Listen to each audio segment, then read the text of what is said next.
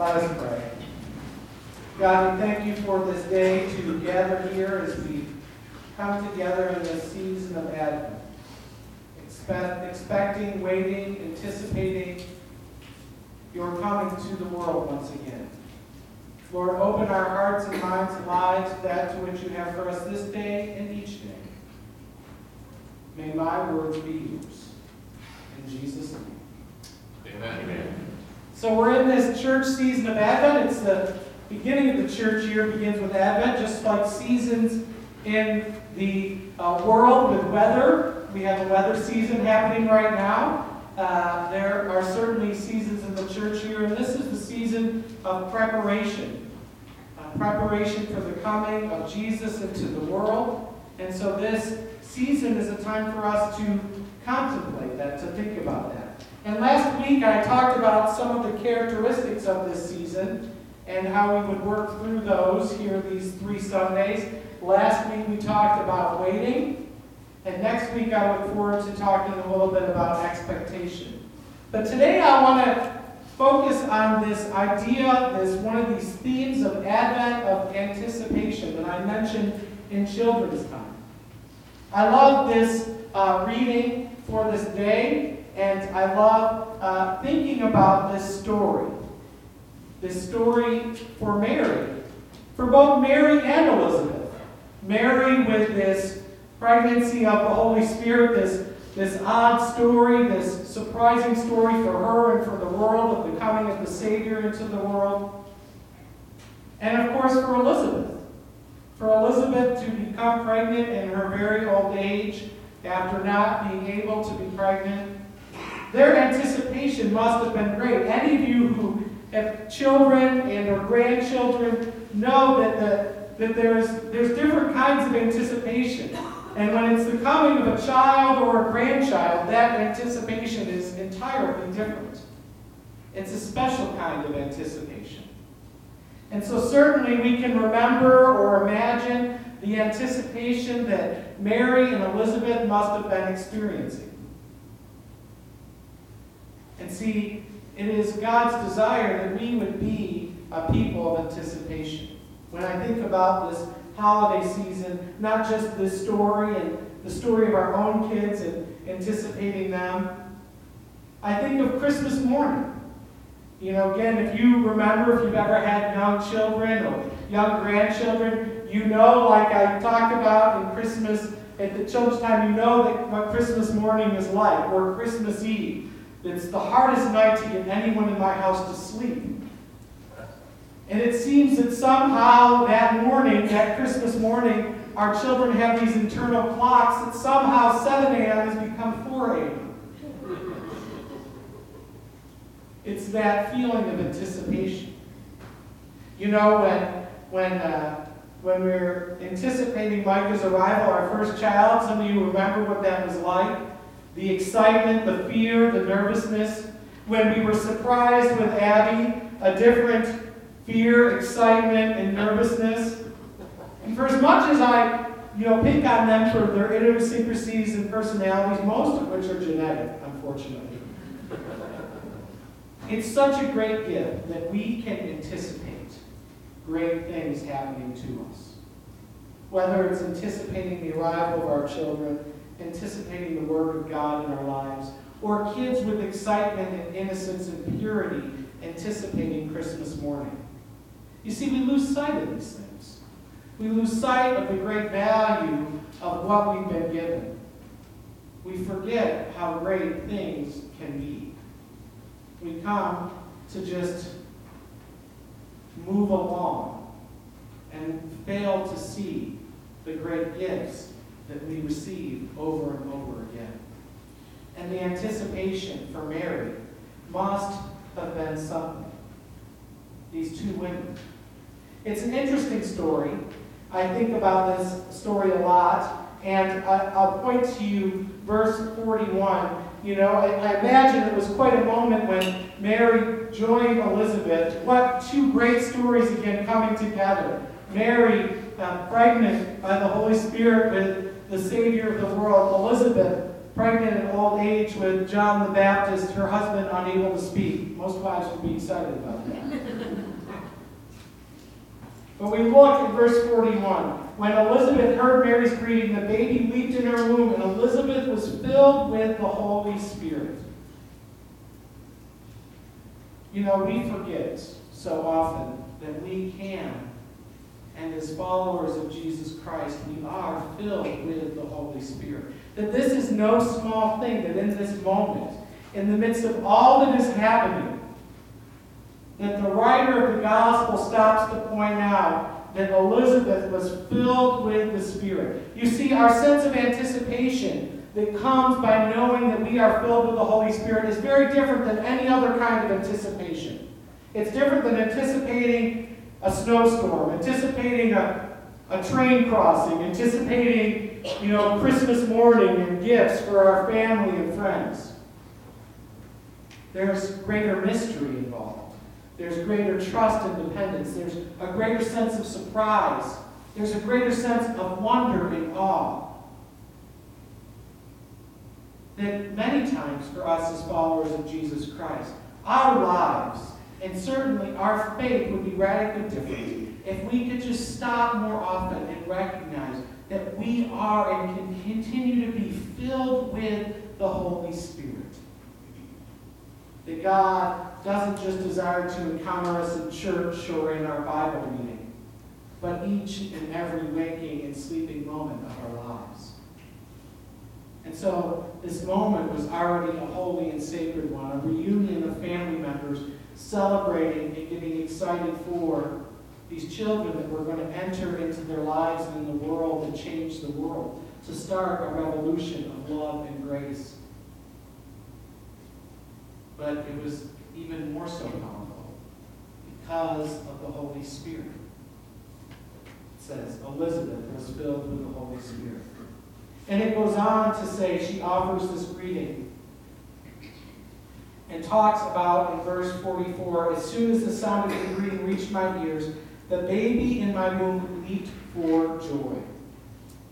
That being filled with the Spirit, that the story of Emmanuel, God with us, God coming to earth, this into the world, is one that should be filled with joy. That to anticipate the Holy Spirit is very different than anticipating a train coming and having to wait in it. It's very different than anticipating a snowstorm or anticipating crowds in the mall or in the stores. That it's one to be filled with joy. That one of the greatest gifts about the Christmas season, even in the midst of the stress and the busyness and the chaos of all that has come with the holidays in our current day, is it should be, it can be, a reminder that our life is to be filled with joy. That in the midst of these challenging circumstances for both Mary and Elizabeth, that the Holy Spirit came into their lives not just to be with them, but to fill them with joy. That is my favorite part about Christmas morning. The joy of the coming of the Savior into our world. The joy on my children's faces. And if you think that that is just about presents, I think you're missing something great about the faith of a child. The beauty of the mystery, of the expectation, of the excitement. That you've heard me say that someone once said, you Christians say that you have the joy of Jesus in your heart, but you might want to notify your face. That so often we fail at joy. Those of us filled with the Holy Spirit who should be the most joyful. And somehow in the stress of the holiday season, we need to stop and look to the real story of Christmas. Look to what this holiday season is all about and embrace this joy. What a moment for Mary and Elizabeth to be there, to experience the Spirit. For John the Baptist, the one who was going to come and point the way to Jesus, to leap for joy. That as we truly encounter Jesus Christ, Emmanuel, God with us, in each and every moment of our lives, we can find more joy. There are very few people I've met, there are probably some, who don't need more joy. And that's one of the great gifts of the Holy Spirit. That without the Christmas story, without the coming of Jesus into the world, for sure, there's an awful real lack of joy. You think of the great carol, the great hymn, Joy to the World. The Lord has come. Those are not just words. Those are not just musical lyrics to get us excited to sing in church. It's meant to be a posture as we seek to be filled with the Holy Spirit. Just in the way, although not exactly, that Mary and Elizabeth were filled with the Holy Spirit in this moment. You see, this moment, this Christmas story, is very different than the story of my kid's birth, very different than the excitement and the anticipation of Christmas morning. You see, because this anticipation that comes with Advent, that comes with Christmas, that comes with the coming of Jesus Christ, is holy and sacred. It is completely different. And that's why we need this season of Advent. That's why we need to come together and to continue over and over again to anticipate the coming of Jesus Christ each and every year. Not out of obligation, not because it's a church season, not for presents on Christmas Day, but because we need to be reminded God has come to be with us. We need to be reminded that we can and should be people of joy, that we can anticipate that like Mary, like Elizabeth, and like God did through John the Baptist, and of course through Jesus Christ, that God has great things in store for us. It's much easier to look at the things that we don't like, the things that we're worried about, that we're afraid of, the things that make us nervous, the things that don't go the way that we would wish and that we would hope, than to look at the great things that are happening. But joy is a posture. It is a bit of a choice. It is about perspective. It's about the perspective of the Holy Spirit instead of the perspective of the world. You see, the world would like to steal our joy.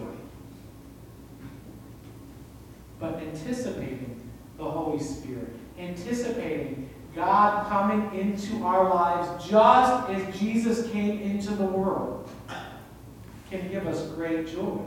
But more than great joy, because God has great things in store for each and every one of us in each and every moment of our lives. You've perhaps heard me talk about one of the verses of Scripture that has become a theme verse. You know, we all have these passages of Scripture that touch us, that we feel close to home, that we know and come to memorize. And one for me is in the Minor Prophet of Habakkuk, and there's lots of different ways people say that. And you know, it's this prophet who's mad about how God is answering his prayers. Not that that's ever happened to any of us. But great little book. And in the first chapter, in verse 5, it says this: "Look at the nations and watch, and be prepared to be utterly amazed. For I am going to do something in your days that you would not believe, even if you were told." You see, that's the kind of anticipation we should have for the Holy Spirit working in our lives, for the Christ child coming into the world, into our lives, into our homes, into each and every moment that we experience. That God can and will do great things. That much like the amazing story of Christmas, the surprising and humbling way that the Son of God came into the world, God can and desires and will do those great things in our lives. And they will be just so surprising to us. I think of the surprise of Mary, of the Spirit coming to her and saying, "This is what I'm going to do." It's a surprise that she would believe before she was told. And that's the joy of Christmas, that God came into the world and that God continues to come into our lives and has great surprises in store for us. Things that we couldn't even imagine or dream for. Things that we couldn't even know or expect, even if we were told. One of the great beauties of this passage is what they call Mary's song, starting at verse 46 and going through this verse 55. fancy word for this that I can never pronounce properly. They call this the Magnificat. That this song has such great depth to it. But more than depth, it's a promise. I imagine Mary, as she sang these words, did she think of these words? Did she think of some of the words? Was it all from the Holy Spirit? But this song is one that tells her story. It's also one that tells the story of what God is about to do, what this Jesus that she is going to give birth to will do. I don't sing. It's for everybody's safety. For the glass, the stained glass, for people's hearing. But you know, our joy should be so deep that God give us such a great song in our hearts.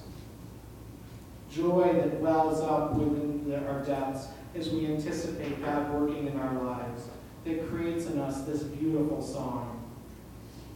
Verse 49. For the mighty one has done great things for me. Holy is his name. That this verse shouldn't just be Mary's story. It should be ours too. Ours individually, each and every one of you, for your family, whatever that family looks like, for us as a church, for us as a community, for us as a world, that this is the story that we can have because of Christmas, because of the coming of God's Son into the world. We can know that God has, will, and will continue to do great things for us. But it's different than the great things that come under the tree, or the great things that come through other parts of Christmas. Because these things are holy. These things are sacred. What's interesting to me also about this passage is Elizabeth's submission to Mary. This was very countercultural. As a much older and wiser woman, but she recognized what was happening.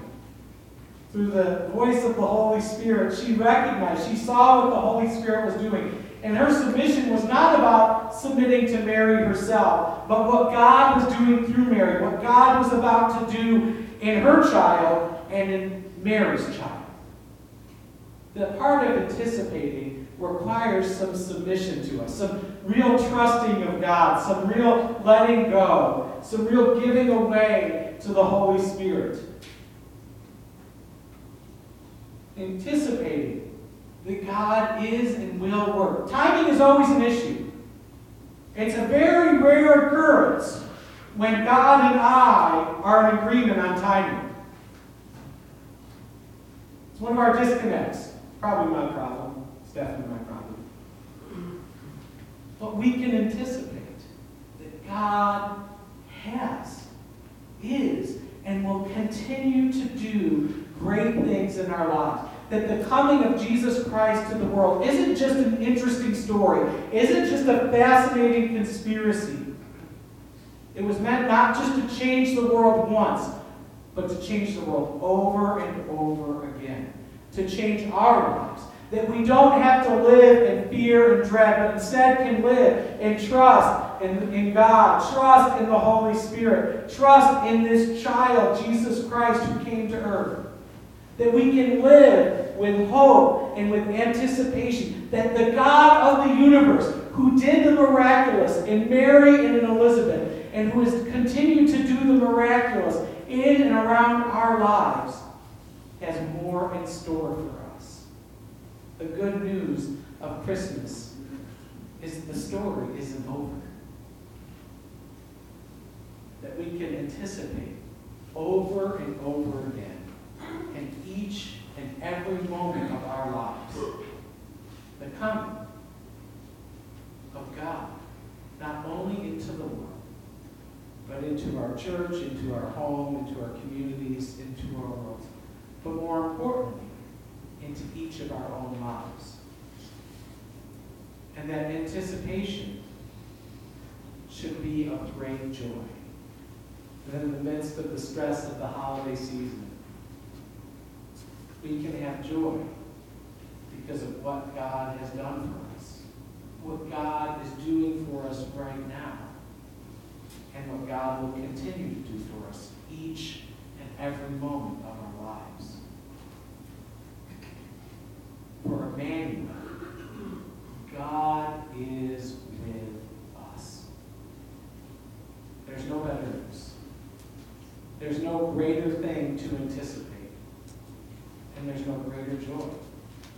May we be a people who anticipate God more and more so that we can experience the abundant life, the great miracles and blessings, and the great joy that that God of the universe has for each and every one of us. Let us pray. God, we thank you for the story, for this yearly reminder, not of just a family and a blessing, not just a season of busyness, of fullness, of beauty, but one where we can be reminded that we are to anticipate your coming into the world and into our lives over and over again.